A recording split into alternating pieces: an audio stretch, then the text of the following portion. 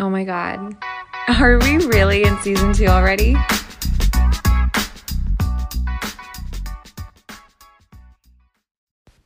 Hey, beautiful humans. You're listening to the Human Experience Podcast, hosted by me, Kiara Marie.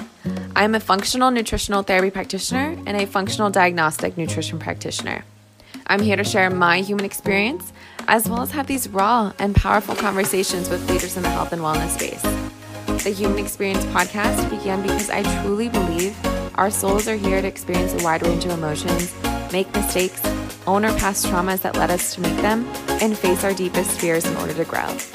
The Human Experience is a conversation about self-development, conscious awareness, normal human responses, and connecting mental, emotional, physical, and spiritual health. The Human Experience promises to deliver authenticity and diversity. The Human Experience community is a group of humans doing the work so they can live their lives to their fullest potential, and are here to break intergenerational family patterns so that generations to come can too. At The Human Experience, we're diving deep. Thanks so much for tuning in. Enjoy the show.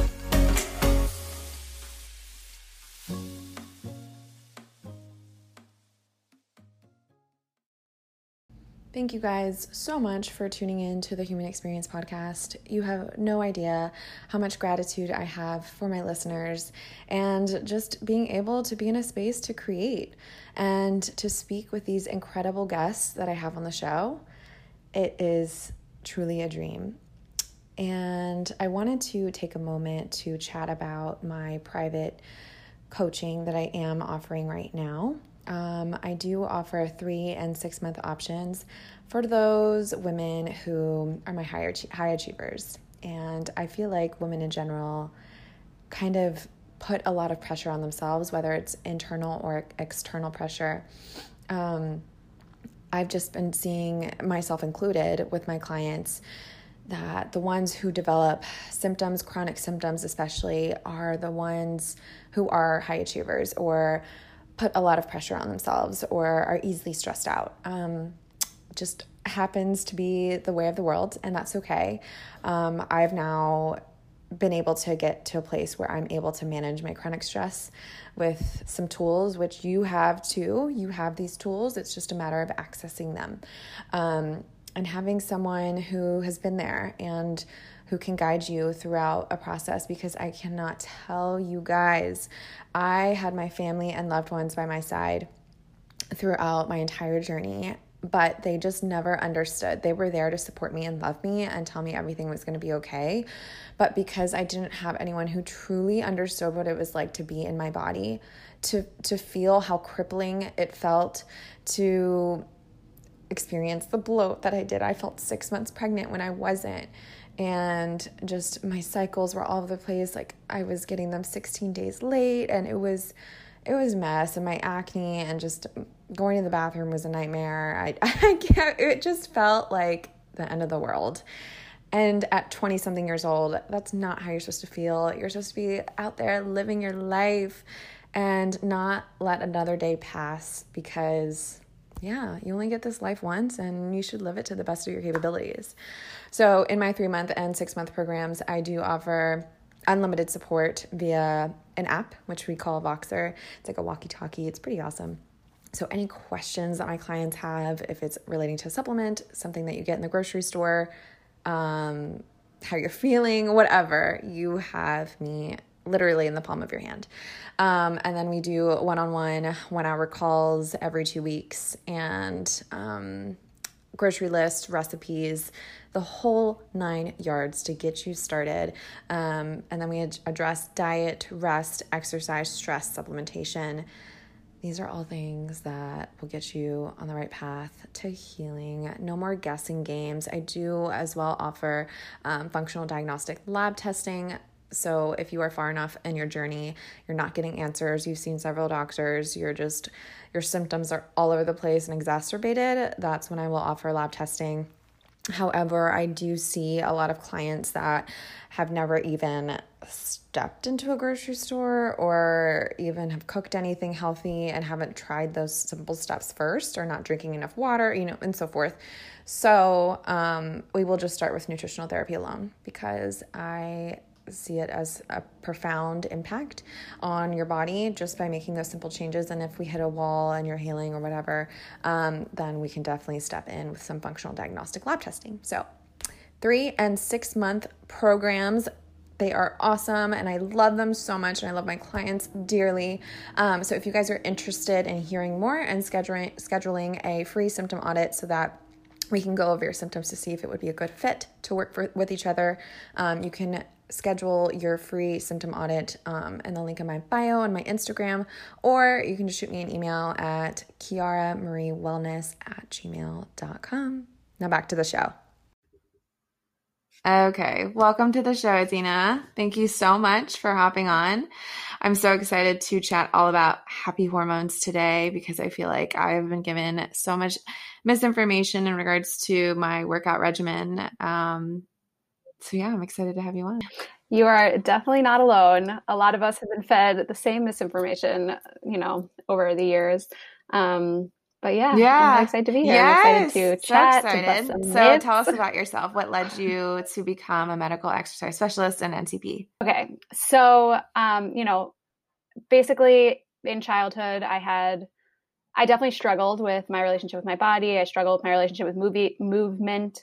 I was pretty athletic growing up. Like I loved sports, but I was always just like a little uncomfortable in my body. And then I'll fast forward a little bit. In college, I got really into like going to the gym. I had always been athletic, but I never really went to the gym as a thing. And then in college, I was kind of struggling.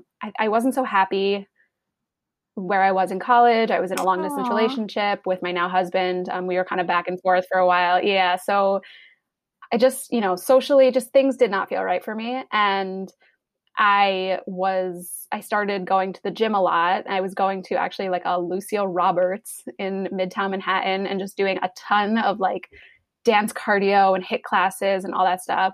And it was pretty obsessive. Like I was definitely going 6 days a week, sometimes 2 days, 2-a-days, and not eating enough. Like, thinking a banana and a Trenta coffee from Starbucks for breakfast. Like, I don't know if you know which size that is, but it's like the one not on the menu,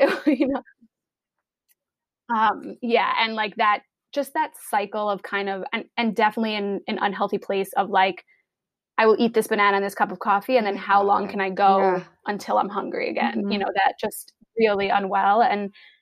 And so it was certainly affecting my mental health. Like I was just really unstable and just not feeling good. And the problem was that I was getting skinny and people were, talking to me about it. And what are you doing? And, oh, you're the healthy one. You bake with whole wheat flour. You go to the gym, So it kind of became a part of my identity at that point. And fast forward to when I graduated from college, and I was also engaged to my now husband. And so I was on hormonal birth control and just, things were messy. So I was applying to graduate school, and I was actually applying to graduate school for art therapy. I majored in studio art and I went to grad school for art therapy, but there was a lag time of like 6 months between when I graduated college and when grad school was starting. And so I always loved science, but I didn't want to be a doctor. And I was kind of like, oh, if I don't get into grad school, I kind of need something else to fall back on. I'm an artist, So I went to a vocational school for personal training. It was a 6-month vocational school in the city. And the city being Manhattan, sorry. We just call it the city.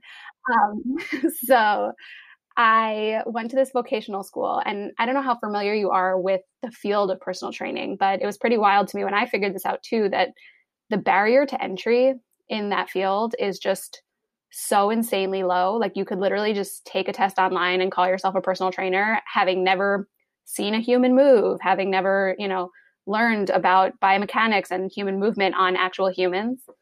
And so this school was wonderful because it had all the practical, all of the, theory, all of the biomechanics, all of the physiology. But then in the afternoon, we spent the whole afternoon on the training floor and applying all the theory, applying all the biomechanics, seeing human moves, humans move, learning from, trainers who had been in the industry for years, all different philosophies.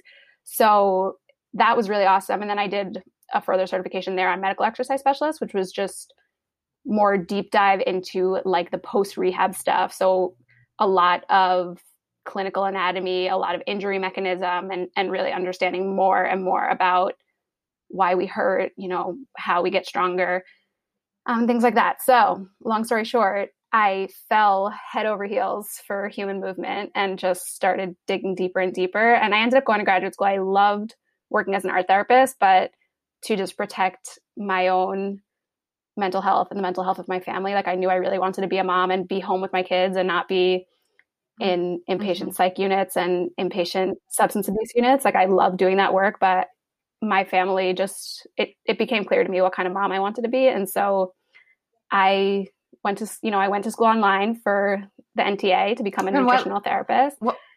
And then I kind of just put it all together. And because, I kind of wanted to, as I was in school for grad school for art therapy and really learning more about mental health and then seeing the impact of physical health on mental health, I kind of needed that nutrition piece to just be the last piece of the puzzle there and make sure that this was really a holistic approach. I think it kind of occurred to me that there are too many people viewing the body as a separate thing, that, movement is one thing and food is a different thing and mental health is a different thing. And just, it's all so intimately connected. And so I just needed that last piece to kind of really take it home and round out all this information that I was learning and how movement impacted hormones and how our gut health impacts our hormonal health and sort of all of it just coming together. And, now I get to be home with my kids, but just help women really access this information and unlock their own strength and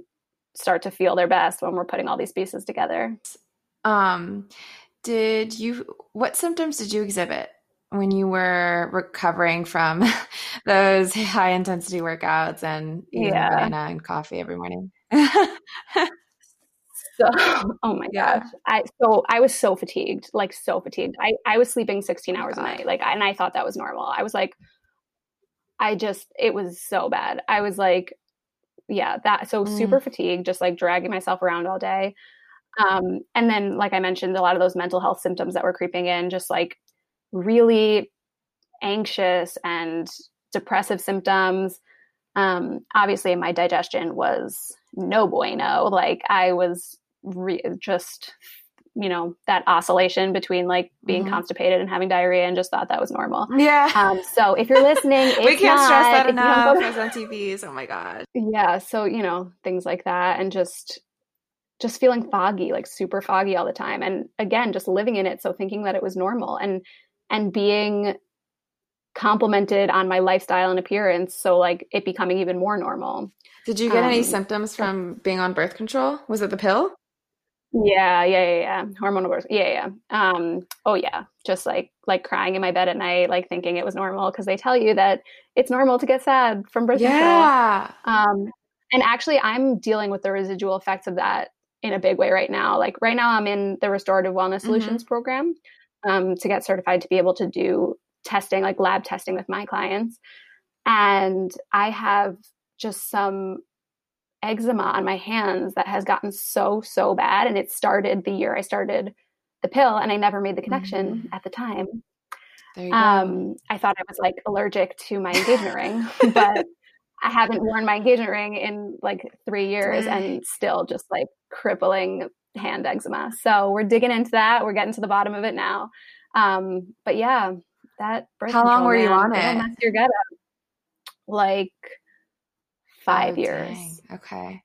I was on it for 1 month and I experienced all the symptoms that you were talking about. I mean, not the eczema, but I was crying and I was I gained so much weight and I was this is not normal. And I just intuitively, I was no, I feel this only started when I started my birth control. So I'm just going to stop it. But I feel the residual effects still lingered on for the coming years, depression mainly. I know, it's wild. And I think because I was feeling so foggy and fatigued before I started it too. Yeah. Because of the overexercise and the undereating, all that stuff, I didn't make the immediate connection that that was causing all the problems. And those symptoms started to become normal too, you know? And it was kind of just like being unaware of other ways to track your cycle and, you know, other methods of birth control, just being completely unaware of all that. So I struggled, and it was, yeah, just a really sleepy time in my life. Yeah. Well, I'm glad you're here to help others. Me too. If nothing comes from it but that, it's still all worth it. I think a lot of people still like to drink coffee like as a pre-workout, maybe not like a Trenta, or what is it called? Trenta. Maybe not a Trenta size, but like maybe like 5 ounces of coffee or 8 ounces of coffee. How do you feel about that? So it's that kind of thing is a little individual. You know, obviously it's going to depend on, we'll dive deeper a little bit into some of the physiology there, but that is kind of going to depend on the state of your ability to manage caffeine, your ability to manage your blood sugar, what kind of cortisol load you're already dealing with. So if it's like you cannot get going without caffeine before a workout, you know, as an NTP, I'd obviously encourage you to dig a little deeper and figure out why that is. Figure out if you can get that energy a little more naturally, and by kind of just balancing out some of the foundations of your body and see what's going on there. You know, that's gonna be kind of individual and really depends on what else is going on. If the person is doing that and then feeling super exhausted after their workout, I probably wouldn't advise it. Yeah, that's so true. I feel like the caffeine response creates a cortisol response, and then also the sugar from the banana creates a blood sugar response. So everything's just kind of like skyrocketed to the point where it's like I can't skyrocket anymore, so I'm just gonna completely fall and be clinically exhausted. Yeah, exactly. Oh man. Okay, so talk to us about, I guess we'll just dive right in, the sort of movement that you kind of start off with your clients, and why. So I guess the misinformation that I was fed was like, okay, well, your hormones are healing, Kiara. Let's just focus on yoga and walks. Yeah. So this is like the number one myth I want to bust. If you are, you know, in the holistic health space, if you have struggled with, you know, quote unquote, adrenal fatigue or hormonal issues, or you have thyroid issues, you may have been advised to just stick to walking and yoga. You know, you don't want to overload the body. And these things are true. But I think currently the approach has been, how can we do no harm with the movement that we're introducing? And that would lead us to prescribe something like walking and yoga, right? How can we do no more harm to this person's body? But I'm trying to shift the narrative a little bit and ask the question, how can we actually use movement to solve this problem, like to be a piece of the solution? And when we start to approach it that way, we want to look at the physiology of what's going on when we're struggling with something like that, when we're struggling with our adrenals, when we're struggling with, you know, any kind of hormonal imbalance. What's really going on here physiologically? And then how can we use movement to rebalance, to progress this situation? So I'm you know, maybe it'll be helpful if I give like a quick breakdown of kind of like, okay, so basically we have our HPA axis, our hypothalamus pituitary adrenal axis, right? And this is really involved in regulating our blood sugar. It's part of the whole system where our, you know, if we have sugar in the blood, our insulin pulling the sugar into our cells, or if we need energy, sugar being pulled from our cells back into our bloodstream. And our adrenal glands are these little glands that are kind of supposed to play a backseat role in all of that. But if there's something funky going on with our blood sugar, and, you know, our cells are more resistant to insulin, or we're dumping too much sugar into the system at once, our adrenals start to take more of a driving force. They take more of a driving role in this whole little picture, and they start to pump out cortisol to help with the whole thing. And cortisol is our stress hormone. And cortisol in itself is not problematic, but too much cortisol can be a problem. And so if we're already kind of struggling with something like that, and, you know, blood sugar issues can be at the root of a lot of hormonal imbalances. If we're already struggling with something like that, and then we go ahead and, you know, do really high intensity workout, which will elicit that same cortisol response, or we go for a really long run, which will elicit that big cortisol response. And then our body is just kind of overburdened with this cortisol. That is when cortisol becomes problematic. That's when it leads to things like inflammation. That's when it messes with our hormones. So when there's too much cortisol in the body, what can actually happen is our cells can become less sensitive to it. And so that's when our cortisol gets lower, right? So this whole blood sugar mess with the wrong kind of fitness can either present as really high cortisol or really low cortisol. And so the problem there is if we've shifted into that place of really low cortisol, and then we're doing something like walking and yoga, really restorative movements, which are so wonderful for the body. I can't stress that enough. But if that's all we're doing and we have this low cortisol now, it's going to sit there. Our body has become so insensitive, and, walking is lowering our cortisol even more. Yoga is lowering our cortisol even more. And so our body just can't even recognize that as a piece of the stress response anymore. So, I love to do real strength training with my clients. And by that, I mean, you do something for 5 reps and it is the heaviest thing that your body can tolerate right now. And then we rest for maybe it's a full 5 minutes, and then do another set of 5, and then rest for another 5 minutes. And what we're doing here is we're kind of like stoking the fire. We're introducing that intensity. We're introducing, the heaviest thing that you can lift for 5 reps. And we're almost like stoking the fire. We're introducing that burst of cortisol so that our body can kind of recognize it. And then we're resting and we're letting our body fully recover from it, and then introducing it again. And so this is going to promote our body's ability to really tolerate it and to use it well. And so everything that cortisol was intended for, so, using that sugar in our blood and elevating our heart rate and, the way that it would present itself in a stress response, like if we were being faced by a lion, right? We got to run away. We need our heart rate elevated. We need sugar in the blood. We need to be able to sprint out of here. So we're letting our cortisol function in the body the way that it was intended to without overloading it. So we want to be very delicate with how we introduce that. So kind of like to wrap that up, like walking and yoga don't introduce enough cortisol to the body, and they don't let our body understand how to use that response. But something like going running for 3 hours is too much cortisol, and still won't have that positive benefit and won't have that hormone balancing benefit. So we really want to introduce something like a heavy set of 5, or ultimately, once you have a foundation of strength, we could look at more like true high intensity interval training, really short, intense workouts.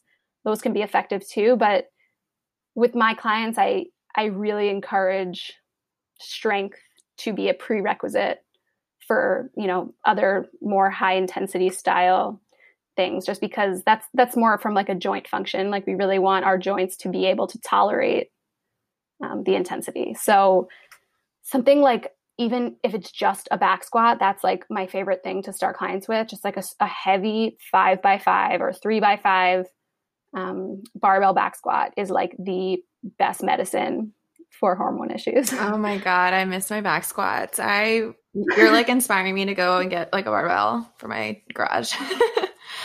Yeah. Wow, that was so mind-blowing, because I used to be really big into strength training, or I thought I was doing it right. I was lifting so heavy.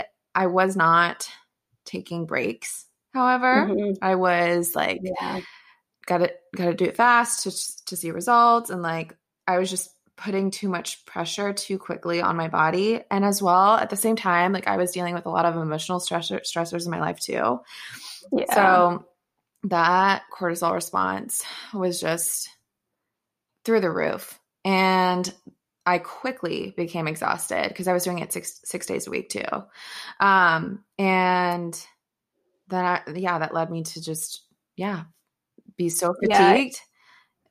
I know that's a trap a lot of people get into. And I think especially like in the group fitness environment, I think we're not seeing strength training done really well in the group fitness environment because there's just in my experience, there's really just too much pushing people. And I think, collective motivation can be a really wonderful thing, but I think we need people to be more in tune with their own bodies, and especially women. Like, what about being in tune with your cycle? If you're in the phase of your cycle where you actually are supposed to be retreating a little bit and, maybe lifting lighter, maybe doing something more restorative, but you're in a CrossFit class and it's like, we're doing this WOD, everybody crush it today. Like, that's not going to serve you.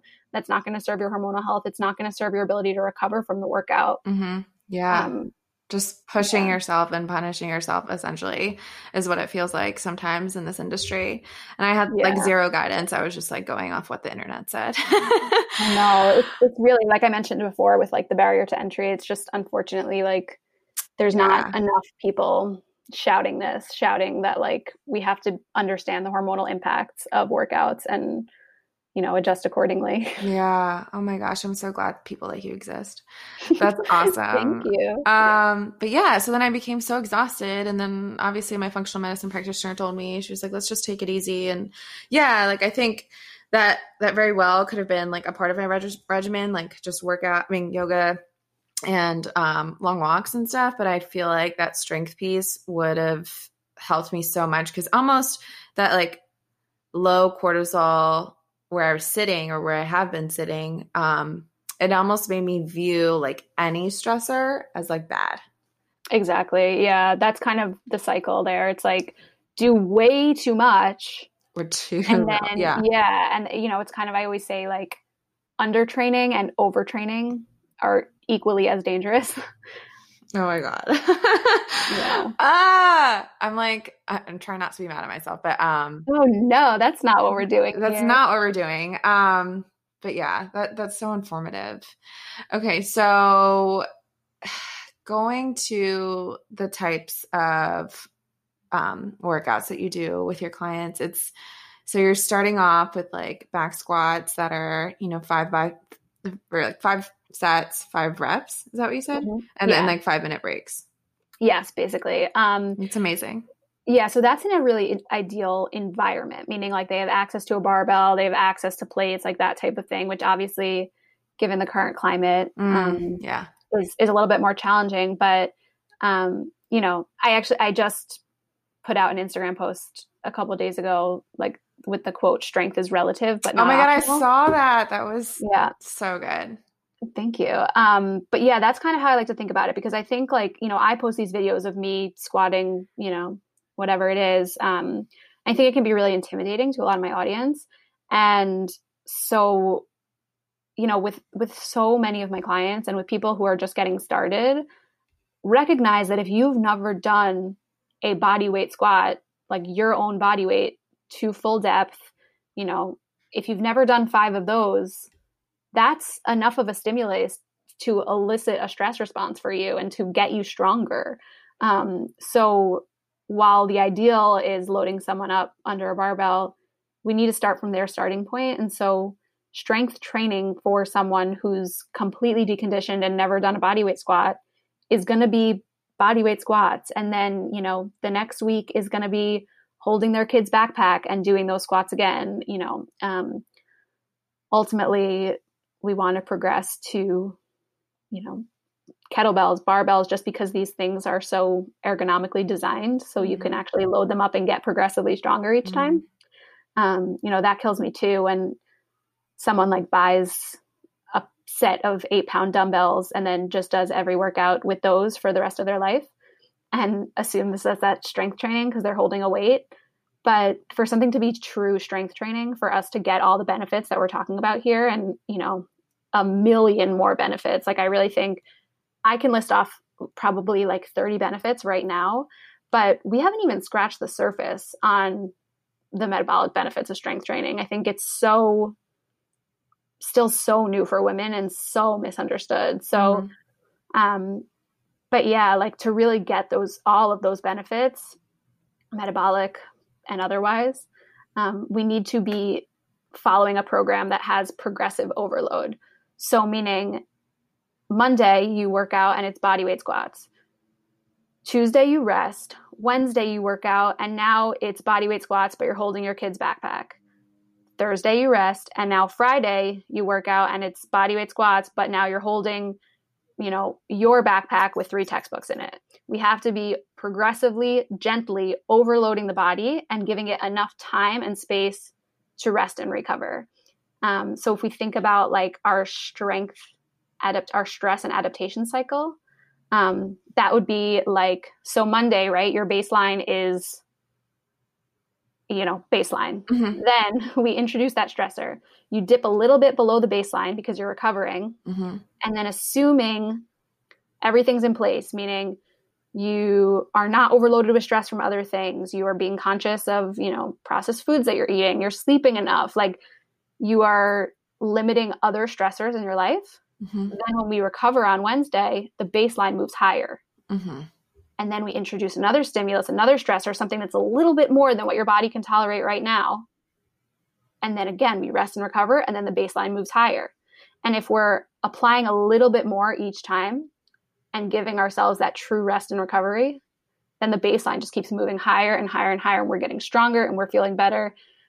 We can utilize everything that nutrients that we bring into the body much better.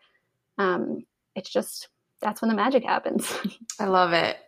And why is strength training in particular so beneficial for like our hormones? Like you were talking to me about like muscle the other day and like yeah.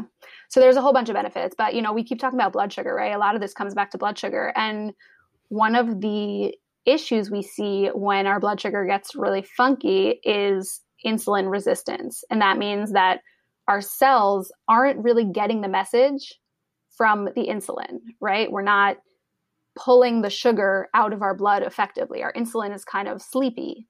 Mm-hmm. But when we strength train in this way, and when we grow our muscles, when our muscles get stronger, when we introduce more type 2 muscle fibers into the body, we are actually making our cells more sensitive to insulin.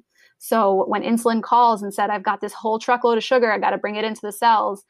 If our muscles are bigger and stronger, they're actually going to be able to accept that call. They're actually going to be able to say, all right, load it in, we're ready.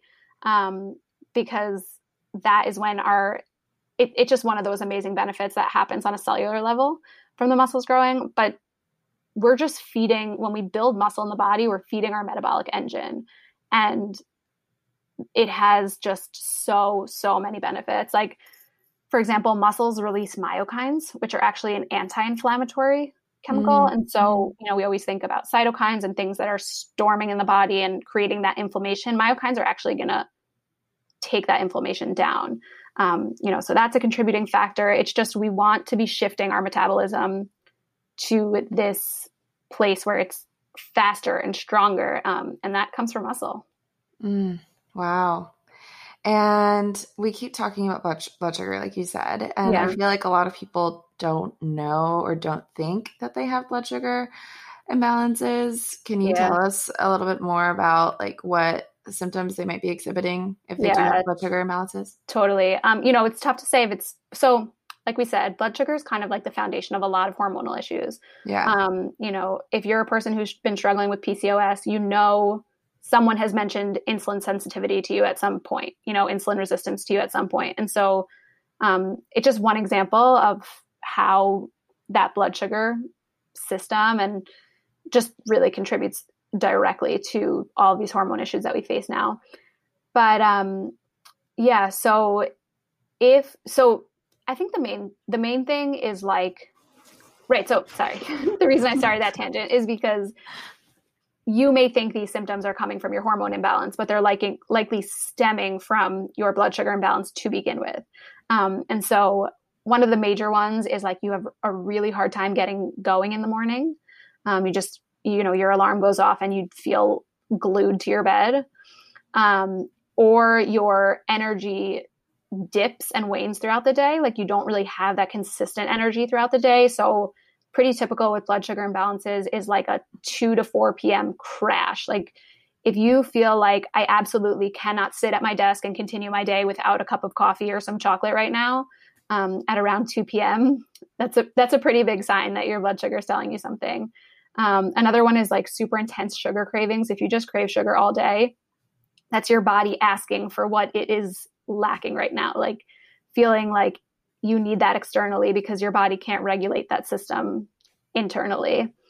Yeah, so those are pretty big signs. And then not recovering from your workouts, like if your workouts literally make you feel dead on the ground and the next day you're just dragging, that can kind of be what's going on there.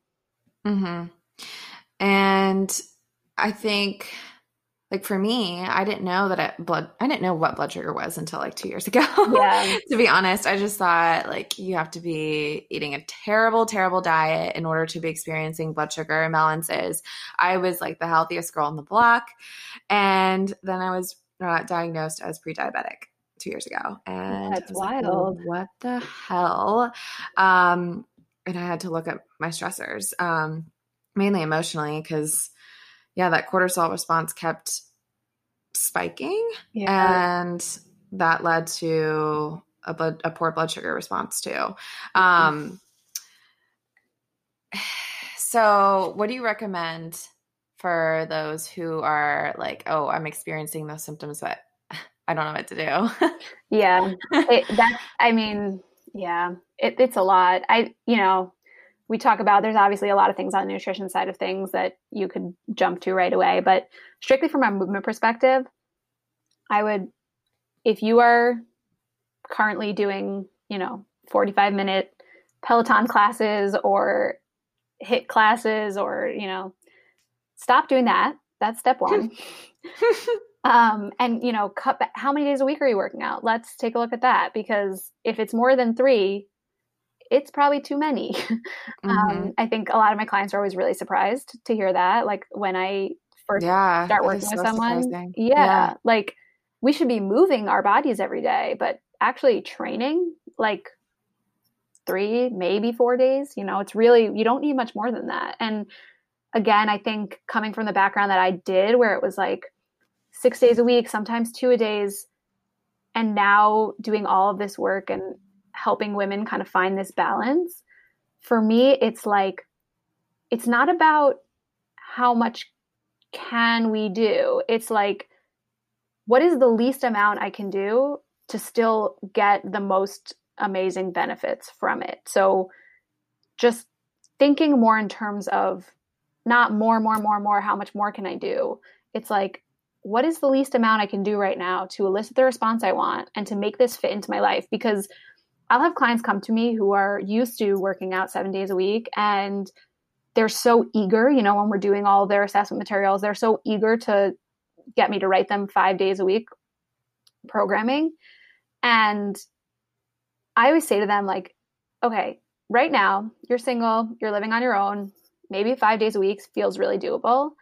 But the intention of what you're learning here is for you to be able to do this for the rest of your life. And so if we can get all of the adaptation and the metabolic benefits that we want from 3 days a week, I guarantee you that you can do that for the rest of your life. And so it's kind of like making sure that this fits right now and making sure that it fits no matter what is going on. Wow. Yeah. And that's a big shift, like mentally, Yeah, it's huge, because I feel like we've been told to maybe rest like once or twice a week. And I feel like that's even better. You can get the results that you want and need in less time, or what the phrase I think of is work smarter, not harder. Yeah, totally. That's what we're trying to do here. It's like, it isn't about who can, it's not about working out for an hour, working out for 2 hours. It's like, can we get this response that we want? Can we get stronger? Can we rev our metabolic engine with 25 minutes a day, 3 days a week? And then the rest of the movement is for fun. The rest of the movement is, what do we enjoy doing? Do we enjoy going for a hike with our dogs, our kids? Like, those things are wonderful. Do I enjoy doing some restorative yoga to relax me before bed? Like, yeah, that's awesome. Include that because you love it and it feels good. But like, the workouts, the quote unquote workouts that are on your calendar, that are you going to the gym, that are you, scheduling it in, it's like, we don't need more than 3 days a week. We don't. Yeah. And I think the reason why a lot of people feel like they need to go to the gym more often is because they're not seeing the results that they want. And I feel like that's not getting to the root cause of why. Yeah, exactly. And like, oftentimes it's for those people, the more they start going to the gym, the more workouts they start doing, the worse the symptoms get.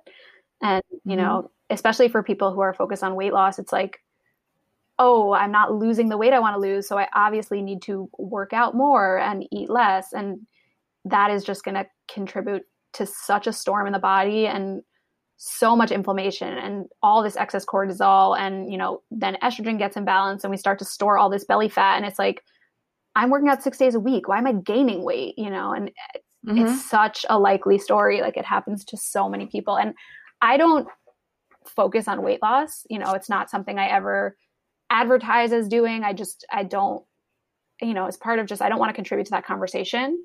But because I also, when somebody comes to me, you know, they might have weight that quote unquote they need to lose, you know, based on just how their body is functioning.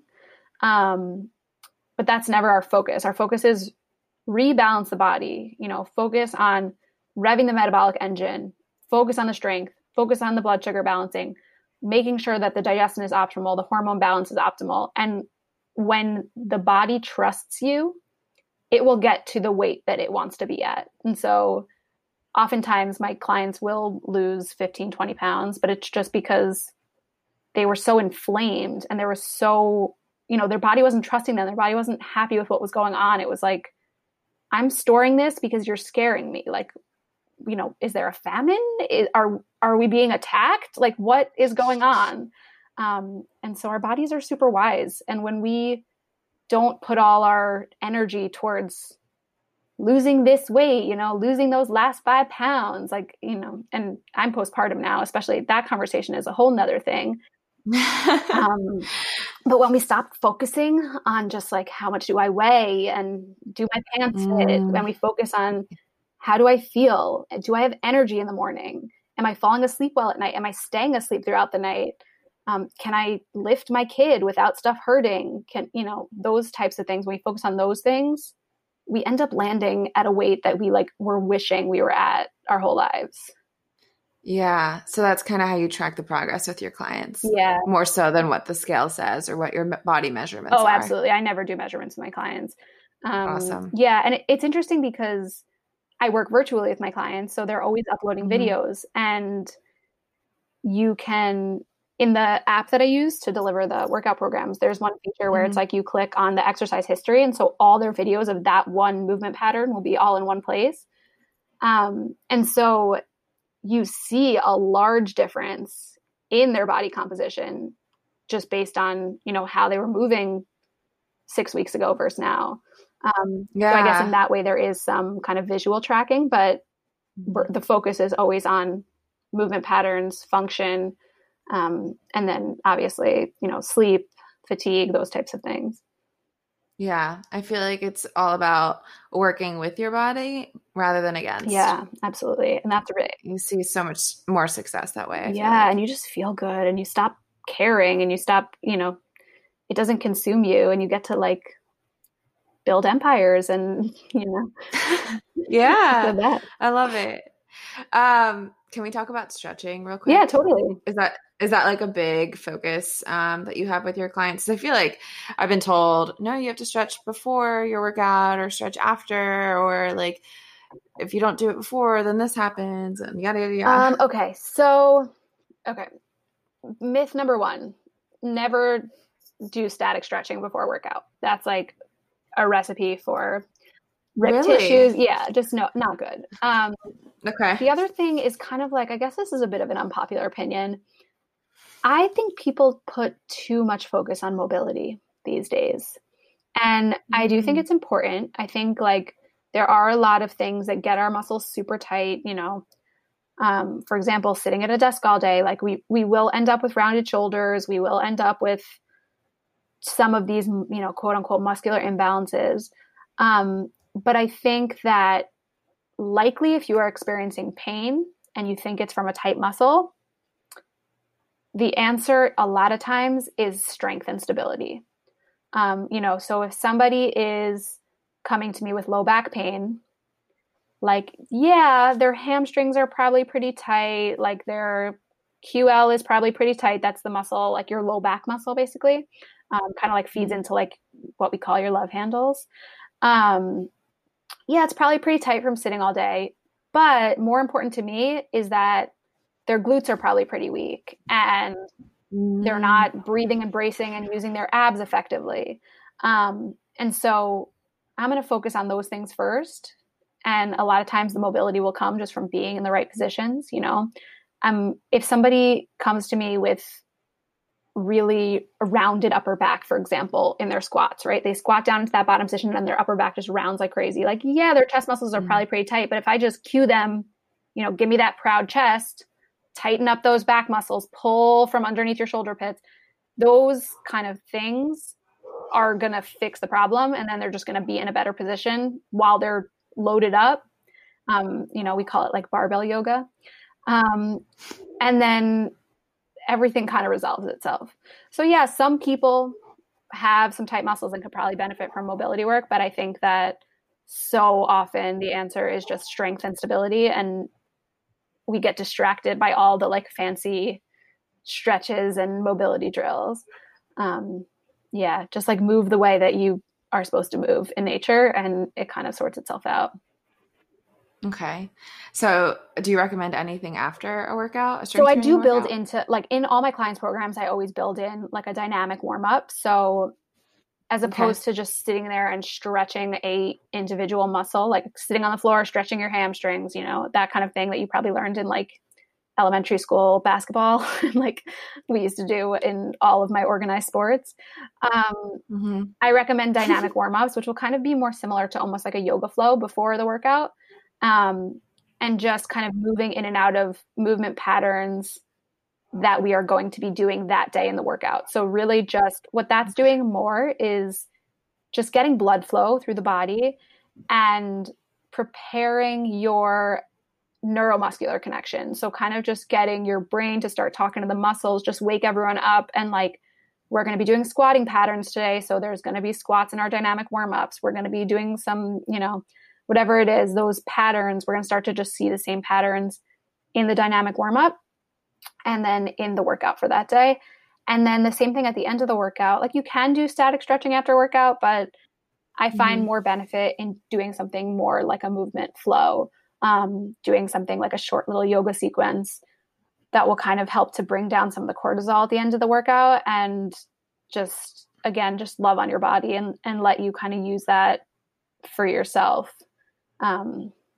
Always ending in like a nice little shavasana and just sort of winding down. Yeah. Honestly, more so using it, to just bring the heart rate down, to just get a little more relaxed, things like that. So I guess long story short, like if someone has like a true issue where there's pain or they can't get into the position I'm trying to get them in, I'll prescribe a little more, some hip openers or things like that. But most of the time, strength and stability solves it all, and just doing some dynamic flow and movement flows at the end of the workout. Nice. And how long does a strength training workout typically look like? Because I feel like a lot of people feel like the longer they spend in the gym, the better they work out. So it looks a little different for each client, again, based on what equipment they have on hand, how much time they have on hand, and kind of like what state they're at in terms of strength, in terms of hormone issues. So like if I have someone in the throes of like Hashimoto's, right? So that's a thyroid condition for those who are not familiar. If someone is really symptomatic and feeling super, super fatigued, that's like one of the big symptoms with Hashimoto's, like super fatigue. I will titrate up extremely slowly. And that will, day one could literally be 5 bodyweight squats for 5 sets, and we rest in between each set. And that's the whole workout, whereas someone who is kind of further along in their journey or is supporting themselves really well with some of the other things we talk about, like lifestyle and nutrition, or, is dealing with something else that's not as fatigue heavy, not as much metabolic, because, our thyroid hormone is just involved in every function in the body. And so there's going to be a lot of metabolic stuff going on if you're struggling with that. if it's more like a little bit of estrogen dominance or, something like that, where it doesn't necessarily impact every single system in the body and every cell answering to that estrogen, it might look something more like we got 3x5 on squats, and we're going to be doing some push-ups, and we're going to be doing some deadlifts, and we're going to be doing some rows. Maybe it's more, like a half-hour workout. And then as they start to progress, so say they've been working with me for a month, and all those movement patterns, like our 4 basic patterns. So that's push, pull. So push-ups, rows. Those are 2 examples there. Squat and deadlift. So squat pattern is also going to be our lunge pattern. That's the same thing. Deadlift pattern is also going to be our hip bridges. That's the same pattern. So we're kind of just playing around with those 4 movement patterns, and we're adding load to them, and we're mixing them up a little for a month. When this person starts to feel energized and their workouts feel really, really good, and we're adding load each week and nothing hurts anymore, that's what I consider to be their baseline of strength. And then from there, we can start to play around with some more fun stuff. We can start to throw in more of these conditioning circuits where, now their workout looks like we've got 3 sets of 5 on our squats. We have 3 sets of 5 on our push-ups, and those are body weight push-ups because my ladies get really good at push-ups. Yes. And then, we have their rows, we have their deadlift, but now at the end of their workout, we're going to do some burpees, and that's fine. And they'll feel great. And we're going to do, some mountain climbers. We're going to do intervals of mountain climbers, like 20 seconds on, 10 seconds off. And they can handle that intensity at that point. And then they start to feel really, really good. So like if somebody comes to me with a fat loss goal, so I'll never let that be goal number 1, goal number 1 is let's get you feeling amazing. Let's, make sure that you can lift your kid. Let's make sure that you can sleep through the night. Those are all step 1. And then once we kind of have those things in check, it's almost like they graduated from their prerequisites, and now we can throw in some high intensity stuff and see if you want to lose some fat.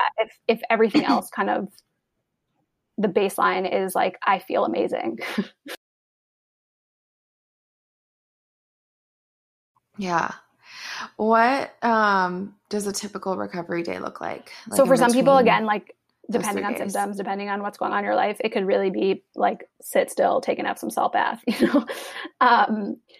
but a lot of times I recommend walking on days that we're not moving. And then if you just kind of are one of those people that feel really creaky in the morning, I think everyone can benefit from like a 10-minute movement practice in the morning or in the evening. If you have a tough time relaxing, just doing like 10, 15 minutes of just flowing in and out of downward dog and cobra and just like those patterns that kind of get your whole body flowing, like those feel really wonderful. Okay.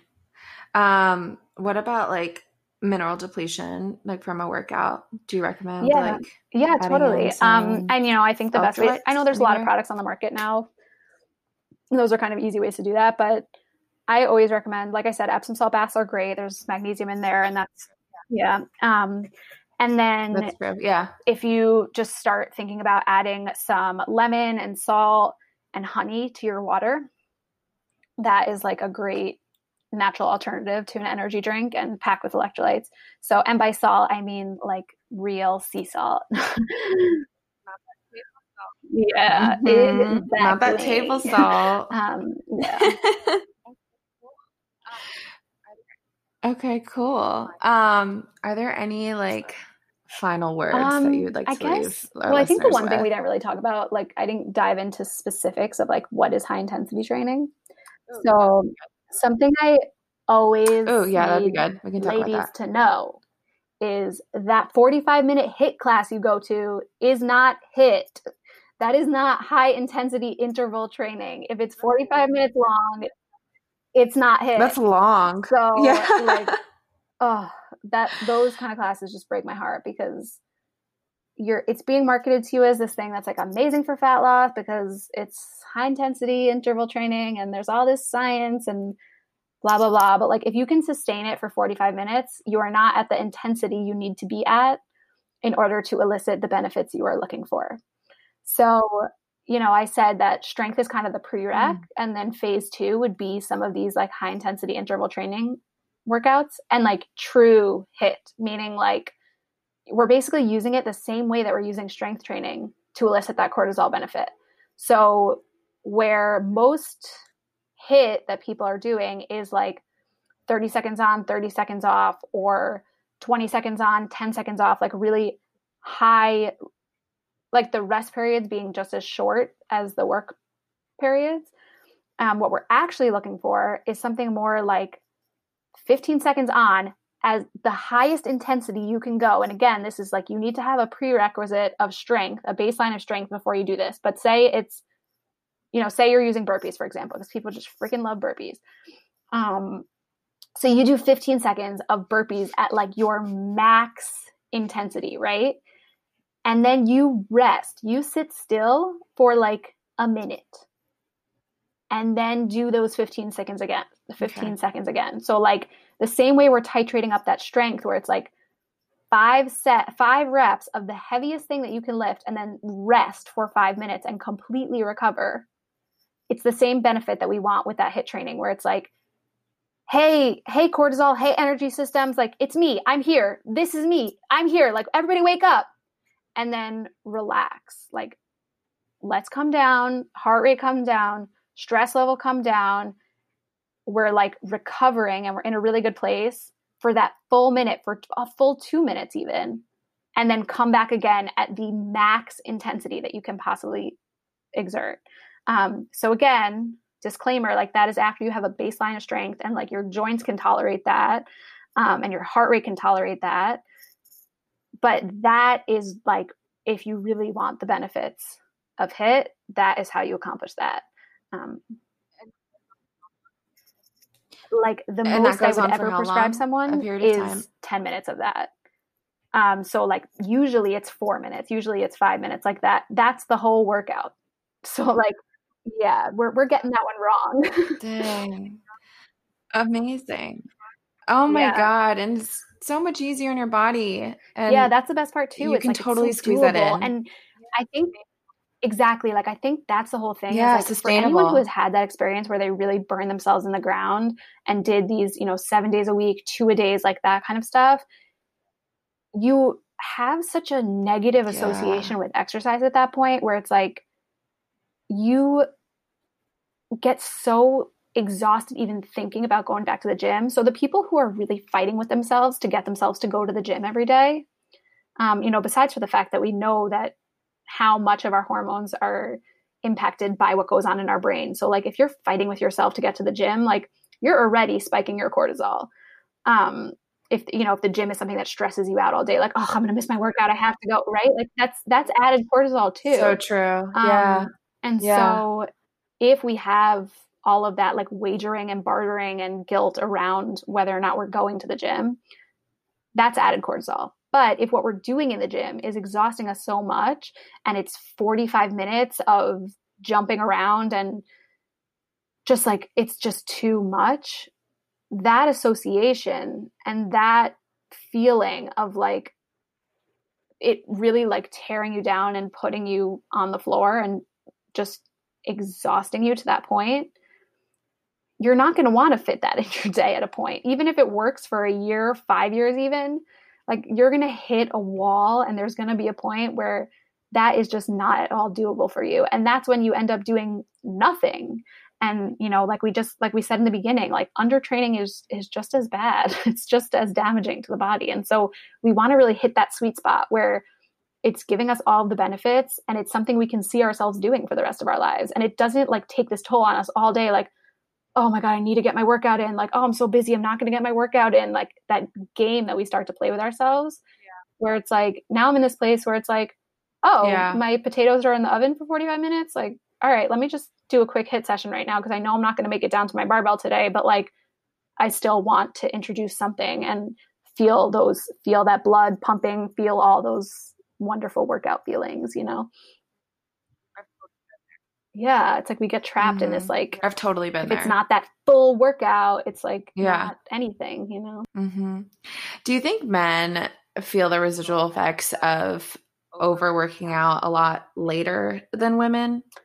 I think Or like we more sensitive? yeah, we're definitely more sensitive. I mean, just the way that our hormones interact, especially like we said with our HPA axis, like that's going to hit us real hard, real fast.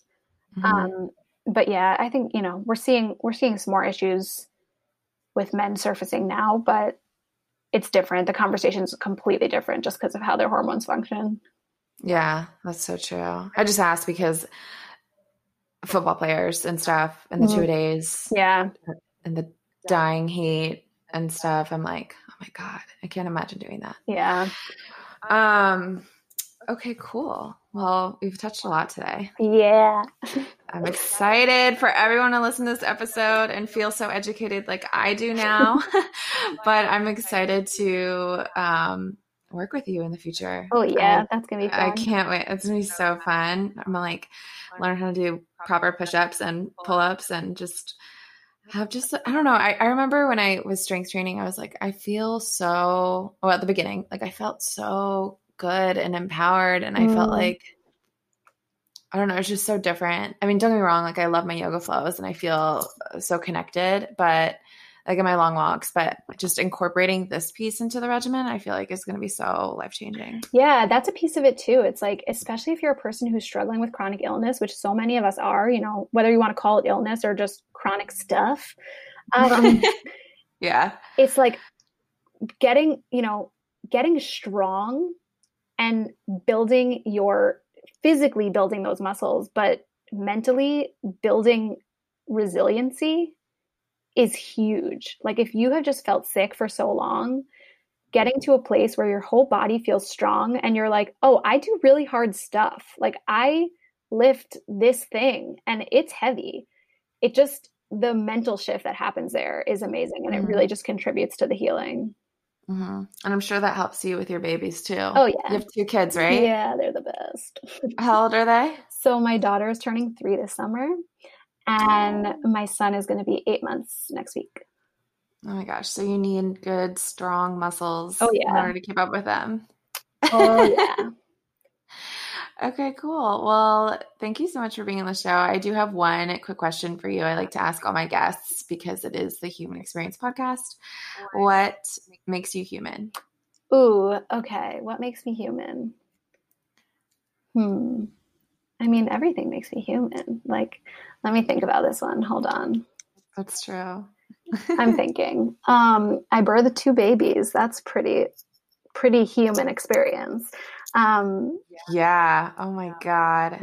I'm waiting for that day. It's wild, man. And it doesn't get any less crazy the second time. That is like, especially my labor with my son was like insane. It was like under 4 hours. He literally just shot out of me. Like it was crazy. But like I had a really long labor with my daughter and I was having back labor. So I ended up getting an epidural, which I didn't initially want. And it was just a whole thing. The recovery was really, and I was a strong person. I was like squatting 185 till the day she was born. And I still just like, damn. Yeah, it was pretty wild. But with my son, I was able to do completely unmedicated. And that is about as human of an experience as I was going to say. Yeah. You're feeling everything. It was really crazy. Every emotion. It's like, oh my God, it was so crazy. But that's just magic. And it doesn't make any sense. I guess it kind of makes me human. And also it's a little bit animalistic too, but it's really cool. Yeah, for sure. I want to do the same. Yeah. I hope to do the same. I think that's really beautiful. And I think you're able to experience not only every physical thing that's going on with your body, but all the emotions that come about, like when you're in labor, or like even after, like when he's in your arms, and just it's magic. Magic. I love it. Yeah. Okay, cool. Well, I hope you guys enjoyed listening. Thank you so much for being on the show, Adina. I appreciate you and your wisdom. Thank you. Oh, where can everyone find you? Oh, okay. So I am on Instagram at AdinaRubin_. And that is the easiest place to find me. And then I work one-on-one with women. I'm currently I work one-on-one We do nutrition work, we do strength training, I write all your programs, and we're constantly communicating about stress load and where you are in your cycle and all these things, and it's about as individual as a program can be to your unique needs. Yeah. And I'm working right now on building a group program specifically strength training for women with hormone issues. And so, yeah, that's going to be so much fun. The information in there, like if you enjoyed this episode, we're going to dive so deep in there, and that is going to you're going to love it. Yeah, so that's where I live on the internet. Awesome. I will link all those in the show notes. So again, guys, thanks for listening. Until next time.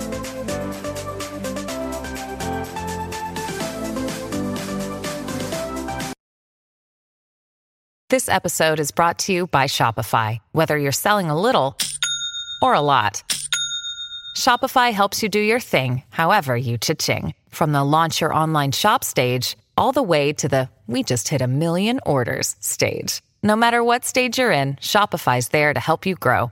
Sign up for a $1 per month trial period at shopify.com/special offer, all lowercase. That's shopify.com/special offer.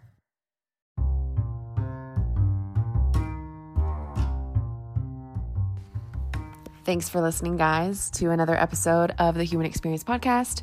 I do always appreciate your love via Instagram DMs and now any ratings or reviews that you have to give my podcast. I would love to hear your feedback. I'd love to hear your thoughts on it. And of course, feel free to share with friends and family so that others can hear my voice too. Until next time.